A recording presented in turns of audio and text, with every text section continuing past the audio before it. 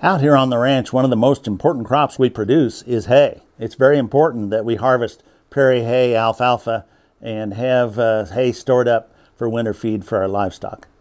This poem is called Hay There. Growing up here on the ranch, back when I was just a kid, helping bale up hay was the first field job I ever did.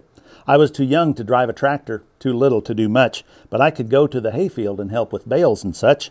My dad would drive the tractor, pulling baler and wagon behind, as we moved across the field where the windrows were aligned.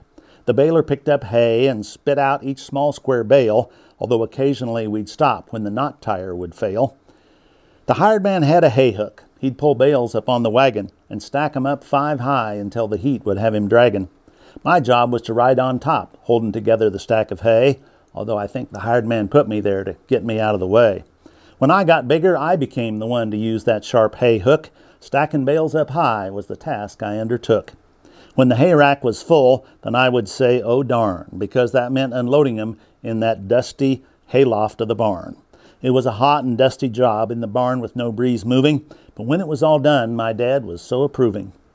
When we pulled the last bale in with muscles tired and sore, we would say, "Well, that's the bale that I've been looking for." The years have come and gone with the changes that entails. We now use a tractor to move the big round bales. But when the hay is all put up, I still have the urge to say, "Now that's the one we've been looking for," because we're really making hay. Happy trails.